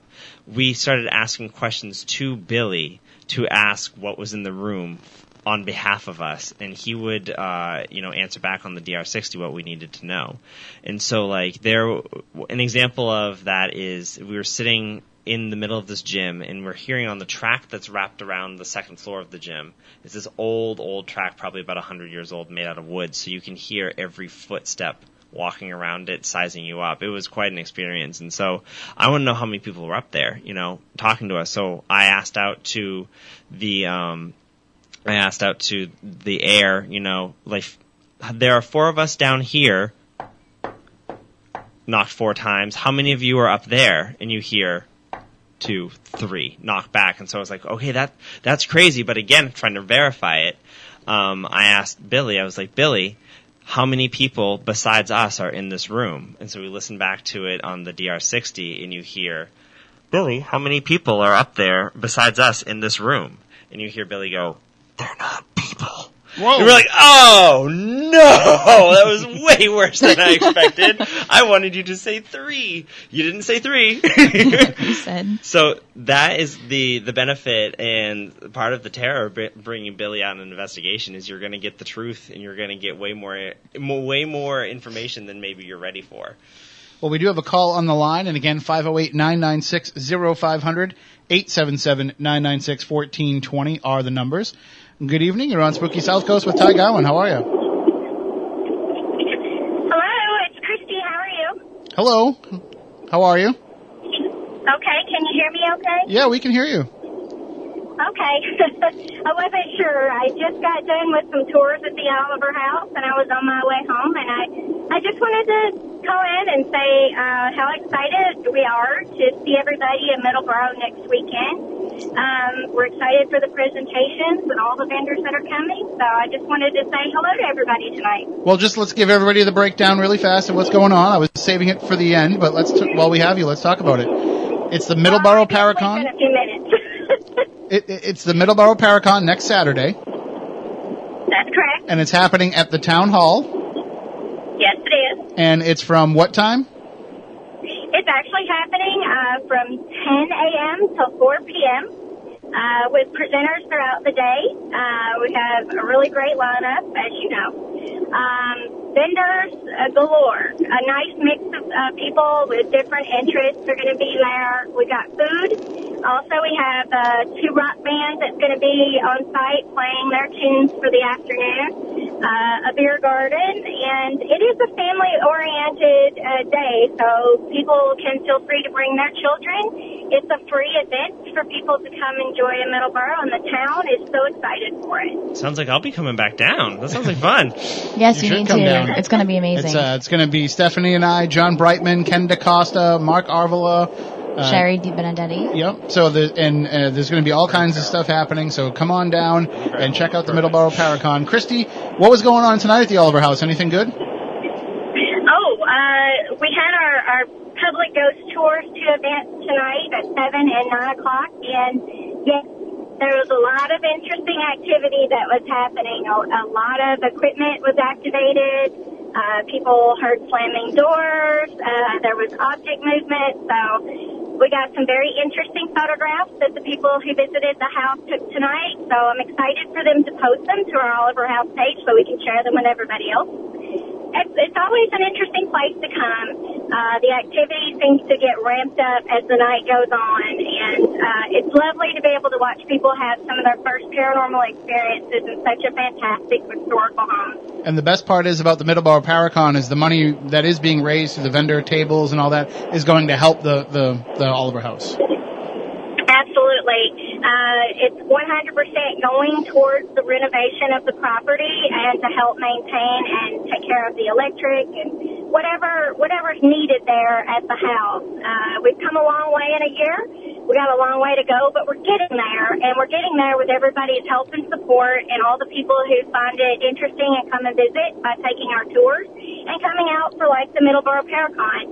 It's an important step in the right direction, and we're very excited to be a part of it. Absolutely. Well, we will see you next Saturday. I can't wait. Y'all have a great night. You too.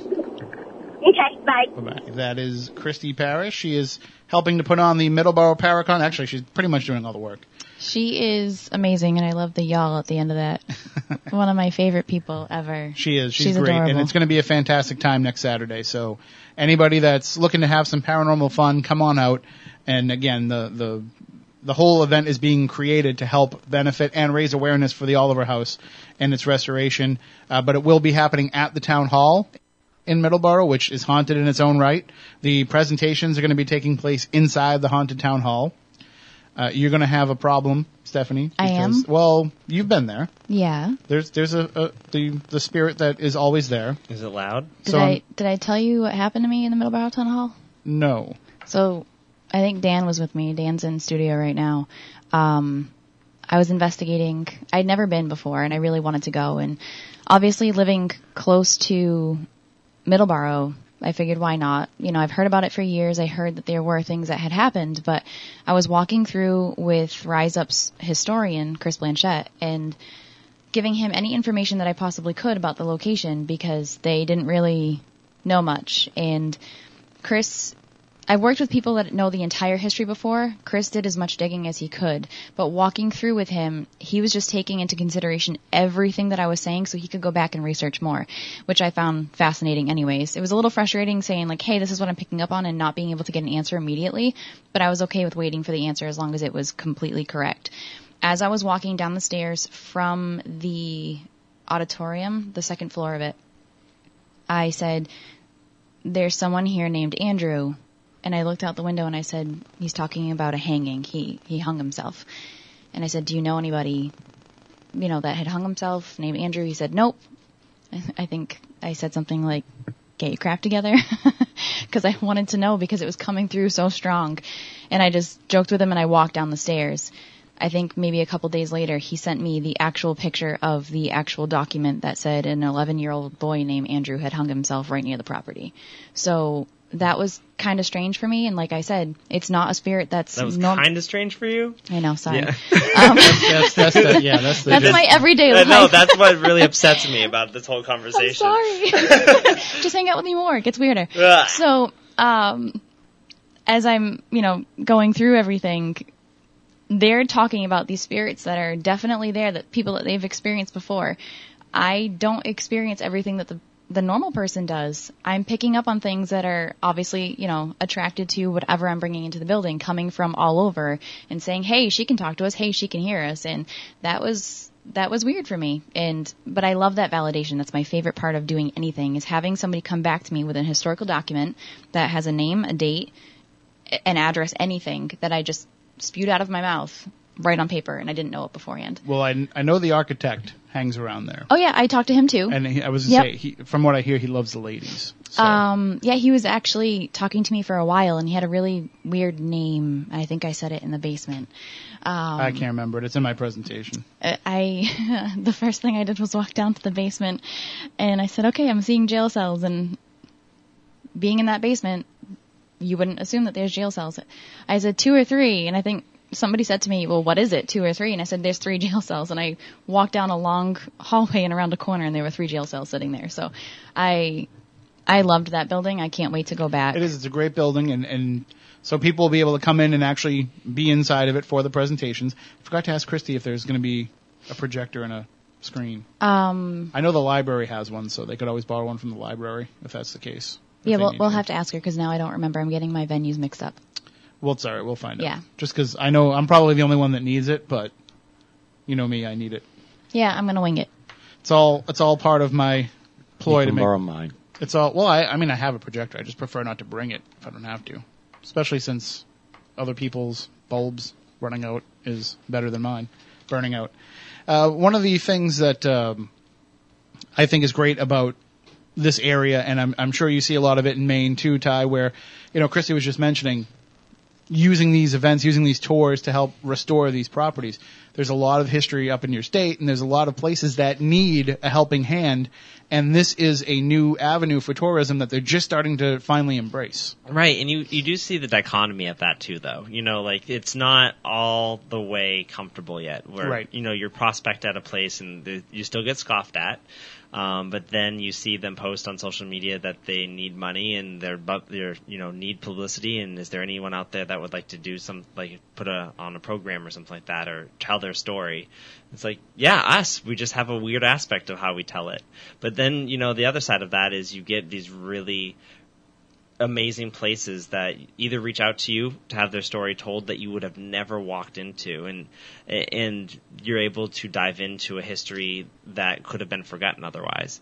And so it's bringing that amount of knowledge and thought and awareness to a place that you can then hopefully bring in some money and keep it open. And if there's anyone that wants to go out on a ghost hunt, and you can hold a public investigation there like you guys are doing, like we did our first one at the Greater Rumford Community Center, which is a building that was at risk of closing just because they didn't have funding, and they embraced their haunted history, and now there are groups coming from all over to go investigate it.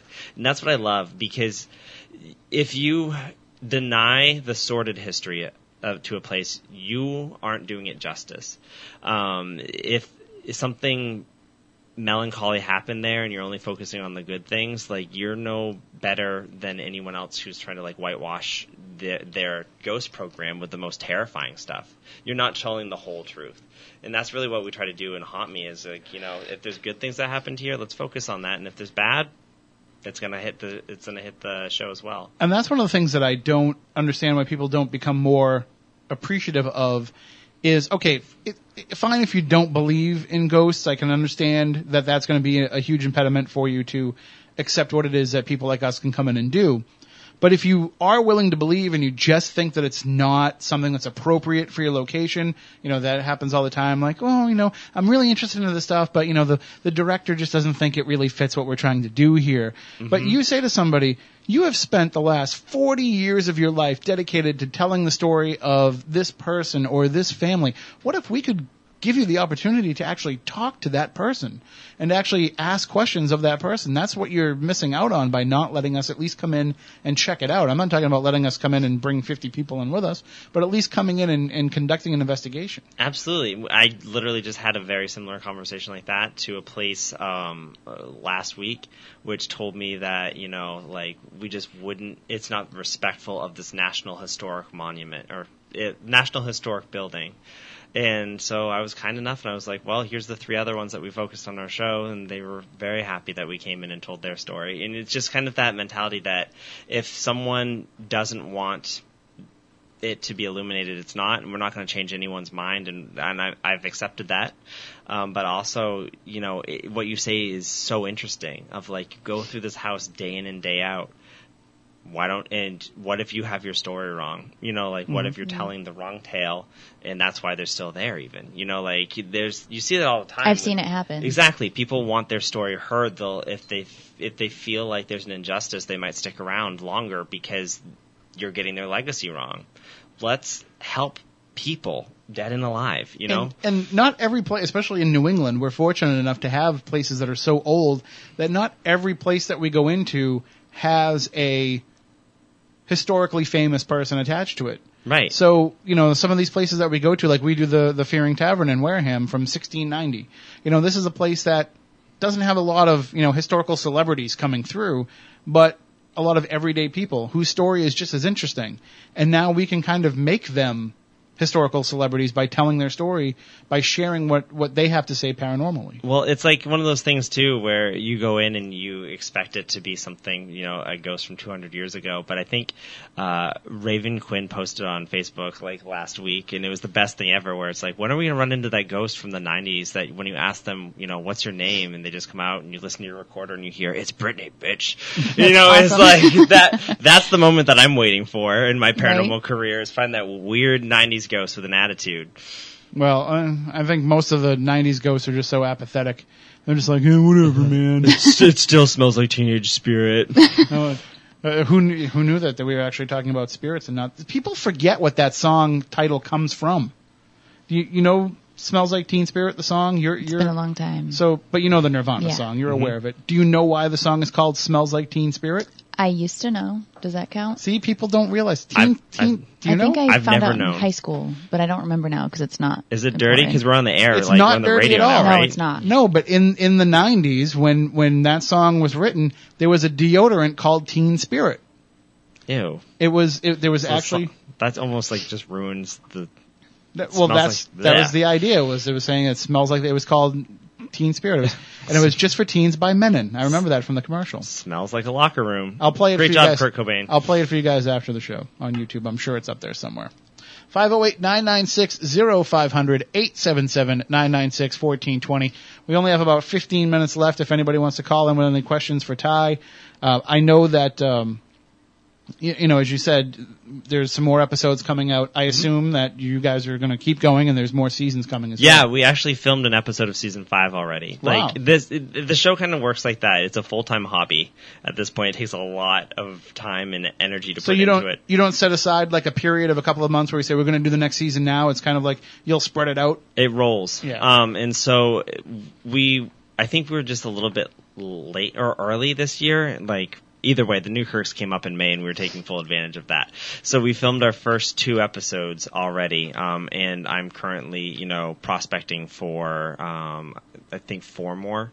Because we usually do about 6 locations a year. And then our producer, Nick Nordfors, edits all winter long. And then we do our final design in the spring, and then we start releasing usually in May throughout the summer. And we've been doing that cycle for next year will be our 5th year. And so, yeah, the new episodes come out every Monday, and then every other Monday, and then the Monday or the Tuesdays that they don't come out, we drop something called the Tie Tuesday. Right. I was gonna mention Tie Tuesdays. Yeah, those are out there. They're just a little bit of extra content, so that we don't go a week throughout the summer without delivering something. And I would very much tell people to stay tuned this Tuesday, because I finally got Amy Bruni on one. Really? I broke her down after like 3 years. Wow. And so in Gettysburg, after a bottle of wine, she agreed to do a Tie Tuesday with me, and that's coming out this Tuesday. So what? Can you give us a preview of what you did? Have you ever done or heard of the 5 and 5 challenge? No. And so you basically name a topic, and the other person has to name 5 things within that category in 5 seconds, and they get a point. And so what we did was we just rallied off through 5 rounds of the 5 questions, and then whoever won got to tweet on that person's personal account. And so I get my reward was I was going to be allowed to tweet Adam Berry, but from Amy Bruni, anything I wanted, and she would have been able to tweet Grant Wilson anything she wanted from my account. And so that'll be Tuesday. Nice. It's a hot can't mess. wait to see it. Yeah. I did get to see Dana and Greg. Well, I was gonna say, I know that you love Ty. I know that you love the Newkirks. Were you able to watch the whole video? I was able to watch the whole video. Because your stomach turns pretty easily. I was all right with it. Because it wasn't you drinking it. Exactly. The smells in that room. I think Greg's shake was the worst. That was nasty looking, but then right? again, Anna's shake was pretty gross. Anna's too. had some voluminous smells. It was hers filled up the room. I would have been fine with anything but cottage cheese. The cottage cheese is what did it for me. I was going to suggest on the post that Ty should come down and do the show and do a Tie Tuesday with us, mainly just to get you to do something gross. No, I would totally do anything gross. Right. I will. So I'm kind of sad that this was the last minute. It can happen again. I can think of the torture just rolls through my brain. I'm game. Yeah. I'm game for it. As long as I don't have to eat anything disgusting, we're good. That is not off the table. This is the season 3 Tie Tuesday of me getting stuck with eating disgusting stuff. The first season, I think what really kicked off Tie Tuesday was something called the Tin Can Challenge, which was rough. You take the labels off of like a certain amount of tin cans, write a number on the top of them. Like, so we had our producer go out and go shopping. They took all the labels off of it, and then we had to reach in. It was actually with my friend Carol. We had to reach into a fishbowl and pull out a number. And we had to get a spoonful of whatever corresponded to that number down to get a point. And so you open these things up and you have no idea what it is, but it looks however something processed to the nth degree would look in a can. I would have no problem with that because cottage cheese doesn't come in a can. No, that it doesn't, but I got No, but don't start calling things out that are gross because you're going to screw it for the both of us. Yeah, what do you hate? We can talk about that. No, let's not. No, just cottage cheese. Anything else I'm good with. Let's not. I'll just ask your roommate Tenny. I'll be like, what doesn't he like? Tenny will tell you Tenny will tell you Rubens. He's like, just feed him Rubens. Rubens. There's That a is story. true. There's a story behind that. Rubens solve all the world's problems. We My God. have learned. It's Ugh. amazing. But yeah, so the Tie Tuesdays, those are just, they're not paranormal at all, usually. They just enjoy our team getting into just whatever happens every other Tuesday. It's fun. For And sure. it shows the personality of the team, which I Right. think is great because I think that's what's lost on a lot of paranormal teams and also some paranormal television shows is you don't see I've mentioned it, I'm not giving anything away. There's a new Right. show coming out with the Ghost Asylum guys. And one of the things that we talked about is that we wanted them to have a chance to kind of show who they were as people more and show more of their personalities because that's what is interesting to the viewer. It's not just about seeing the journey, as I mentioned earlier, it's about seeing the people that you have come to like going on that journey. And so I like the fact that these videos give people a chance to see what you're like. And, we do stuff like that. We do goofy stuff. Right. So that people also realize that, we're not just people who are sitting here talking on the radio once a week. I love it. I mean, that's it. It's fun for me too. It's a break from the norm of being stuck in a basement. But then two, I get to torture some of my best friends and record it for those memories in the future. Yep. And they're saved for posterity forever. Forever. Absolutely. YouTube, Watching Dana Newkirk realize that she liked her failure shake was probably my favorite part of that whole one. That was definitely a top 3 favorite of that entire video for me. Me for too. Sure. Like just the realization washing It was just over cute. her face. Yeah. It was just awesome. And Wow, it's not that bad. And not really surprising either. no, and she was horrified about It's just a emergency Oh. test. what's There's talking. an emergency alert going on. Yeah. Right. What was it that went into her shake that she was horrified by? The taco sauce. Yeah, she got a whole bunch of taco sauce on there because she was trying to avoid Right. ketchup. Yep. And that was, poor kid. But she liked it. She loved it. I'm not afraid. It was definitely a hot mess. I'm not afraid We'll of figure anything. something out for you, Tim. I'm not afraid of anything. Just don't involve me in any Except cottage torture. cheese. I don't. No promises. Ugh. Only one can have my birthday. Oh my god. You're gonna have dreams of Billy telling you eat it. Just eat whatever it is. Oh my god.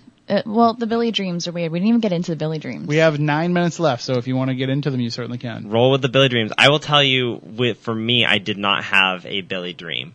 But both me and my roommate talked about the fact that when he left, it was the first night in a week that I slept well. And, that can be just your subconscious playing tricks on you. Because, Right. I have full knowledge that Billy is in the next room. And that is going to play into it. There's an idol of nightmares sitting one room away. There's no way that, I'm going to sit and just be on my Casper pillow and enjoy myself. Tell me that you actually have a Casper pillow. I do. Shut up, because I have a Casper blanket on my bed. Oh my god. Who are we? Who What's are wrong we? with you? I'm taking a picture of it when I get home. That's wonderful. So I didn't sleep well. I didn't have messed up dreams. My roommate didn't sleep well, but no reported nightmares. But, Friday night when he was reunited with his parents, it was blissful. It was a nice sleep. So thankful for Billy for being my roommate, but he did not pay rent. And I did not sleep well, but the experience was what paid for itself. Yeah. But you got some Billy I'm dreams. different, yeah. So I think I might have talked about my dreams when we first got back from Provincetown. Weirdest experience ever. And every single night he was in my dreams and I told Dana and Greg that until he somehow finds another person that he has a weird connection to, like Ty, the connection stays and then cuts off. And I had some weird dreams. He was in my dreams every night, kind of working through some of my psychic stuff with me, career type stuff. It was really weird. And then showing me people that need healing. It was bizarre. And I saw him as the idol, and then it started to turn to what I can only describe as a direwolf from Game of Thrones. So you can Google that too if you don't know what that looks like. Basically a gigantic wolf with glowing yellow eyes. And sometimes I would see the wolf, or sometimes I'd just see the tail come around the corner. So I was always aware that he was in my dream, and it was bizarre. And I wrote that to Dana and Greg probably I think maybe a week before you guys went on the cruise. So every time I see him, I have dreams until that connection is broken by him, and his energy goes to somebody else. That's the best way I can describe it. But I was just told that after the cruise, You should Greg probably had talk a to dream. Greg. Yeah. Yeah. It's all his I dream heard to all share. day, yes. So, yeah. All I heard all day from Ty was, you need to talk to Greg. You need to talk to Greg. And I said, why? He's like, well, he had a wolf dream. I'm like, oh my God, I wrote that to them. I talked to them about that in Salem. And I just wrote Greg a message and said, I need to hear about this wolf dream. And he just told me that I was in the dream. So we need to talk to them. Yeah, well, we definitely want to have them come on Yes. the show when they have an available Saturday night, so we'll book them sometime soon. Well, it's fresh in your mind, and Right. well, and plus, it's just we've always had them on in little short pieces. No, we need a whole show for Yeah, this. we've never had them on for an entire show, so we definitely need to Because have this them has on for an been entire show. ongoing. They've got material, and if it's been 2 hours on the show, and we started with what this mystery we're all working towards. Right. And we're ending right now with the same question. I think they'll have more answers than I do. Yeah. So we will definitely have them on coming up, and we want to bring them down here too. We need to get them. God, yeah. We need to get them here. Greg Lewis Newkirk and Dana Poutine Matthews. Not only do we need to get them here because like they're awesome and because we want to hang out with them, but because Greg promised to bring me Skyline chili. Oh, he did. Yes. So that's why. So we worked out an agreement. This agreement was sealed in Bermuda. Was it? In some gift shop that we are going. Well, actually, I don't know if it was. I think it was on the little trolley in Bermuda. But we sealed the deal. We're going to trade Necco wafers for Skyline Really? chili because Greg likes old man candy. Okay. So So he's been hanging around Tenny for too long. We're going to need to bring him to Billy Boy then. yes, absolutely. So all the old man candy you can handle. Yes. At Billy Boy Candies. give Billy some Bi- Neckos. Oh my goodness, yes. Then that's what he'll want with his tobacco and rum. Yeah, so this weird Tobacco thing rum, is Necco like wafers. I gave him the tobacco one time, and it just didn't feel like my style. And so I told the Newkirks that we switched over to like Oreos and Frosted Flakes, which I buried in my landlord's garden. So it all worked out for the best, I think. Well, and now Billy has his own flask. So That He is does. sweet, right? If any listeners out there want to hook me up with one of those, that would be sweet. Billy's getting all the good stuff. Right. Greg is actually typing to us on Facebook, and he did say he will stock you up on Skyline. awesome. That's the greatest thing I've ever heard. You've only been talking about it for years now, so. Right. Well, you can blame Belandra. He's the one that gave it to me for the first time. Right. So But you said it's not even good. but it's amazingly not good. It's not good, but I don't it's know how great. I feel about this. It's not good, but it's great. And I will make a big batch of 4-way and bring it in for the show. Only Greg and I We will had eat to it. go Moniz over that will eat too, it. of what the 4-way, a 3-way, or Moniz will eat 4-way. there's a lot of rules that go Skyline into is this. actually not bad. Do you know what 4-way is? So when you eat Skyline, there's different ways you can do it. You can do 3-way, which is where you take spaghetti, Skyline, chili, and cheese. Yeah. But then you can do the 4-way, which is spaghetti, cheese, Skyline chili, and fried onions. And so, No, I'll stick with 3. I hate onions. all right. Well, we'll make a big batch of 3-way, and it'll just be you, I, and Greg eating it because nobody else will. It That sounds doesn't like sound heart weird disease. at all. Yeah. Hey, listen, It'll be a 3-way, and it'll just be you, Greg, and I eating it. All right. that might be Stephanie's food challenge right there. I thought we couldn't be Eating gross Skyline. on the radio. We're not supposed to be, but Tim is, right? We can be gross. Just blame me. It's fine. Well, we are just about out of time for this week. Again, in just the final moments that we have, we want to remind everybody about the Middleborough Paracon Yes. next Saturday, 10 to 4. 10 to 4. 10 to 4. I think I looked real quickly, and we're talking, you're I'm at after me, and I'm at 1:30, I believe. So, but of course, come and spend the whole day with everybody. It's going to be a great time. I know John Brightman's kicking off the lecture series on the Bridgewater Triangle. Ken DeCosta will be speaking. Mark Arvelo will be speaking. Mark's presentation is going to be very interesting. Yes. Because I think this is the first time he's talked publicly about what he's been doing. And I don't want to give away anything, but let's just say that a paranormal great who has passed on has been reaching back and communicating with Mark and some of the people that he's been working with. And I won't give away who he's been working with because then the connection might be given away to people. Well, it's in the name of the lecture. I know, but I want people to go to the site and figure it out and see for themselves. Okay. So just go and check out the Middleborough Paracon on the Oliver House Facebook page, and you can see it. Which Stephanie and I have been sharing it as well. And we hope to see everybody out there for what should be a great day and a lot of fun. We have to do a big shout out to Adam Berry, who's What's watching up, right Adam? now. Hello, Adam. Miss you. We were How talking you about doing? your singing. Yeah, we were abilities talking all earlier. about you earlier. Yeah, and go to- your amazing singing. Go to the Peregrine Theater website and get your tickets to Yes. Chicago. Yes, Adam It'll be Berry's putting phenomenal. on Chicago. If So- you've heard him do anything by Toto, you need to get on the Chicago performance. Yeah, you You can just get need those. to go anyways because just following them on Facebook and watching their journey with the show has been amazing. So lots of stuff to keep you busy. And we'll be back next Saturday night for more of Spooky South Coast. We'll be back to talk about the paranormal as we do each and every Saturday night. But come on out and hear us talk about the paranormal during Saturday day, too, as well, at the Middleborough Paracon happening at the Town Hall. Just check out our Facebook page and our website for more information for that. So until next week, for Matt, for Chris, for Stephanie, for Ty, I'm Tim. We want you all to stay spooktacular.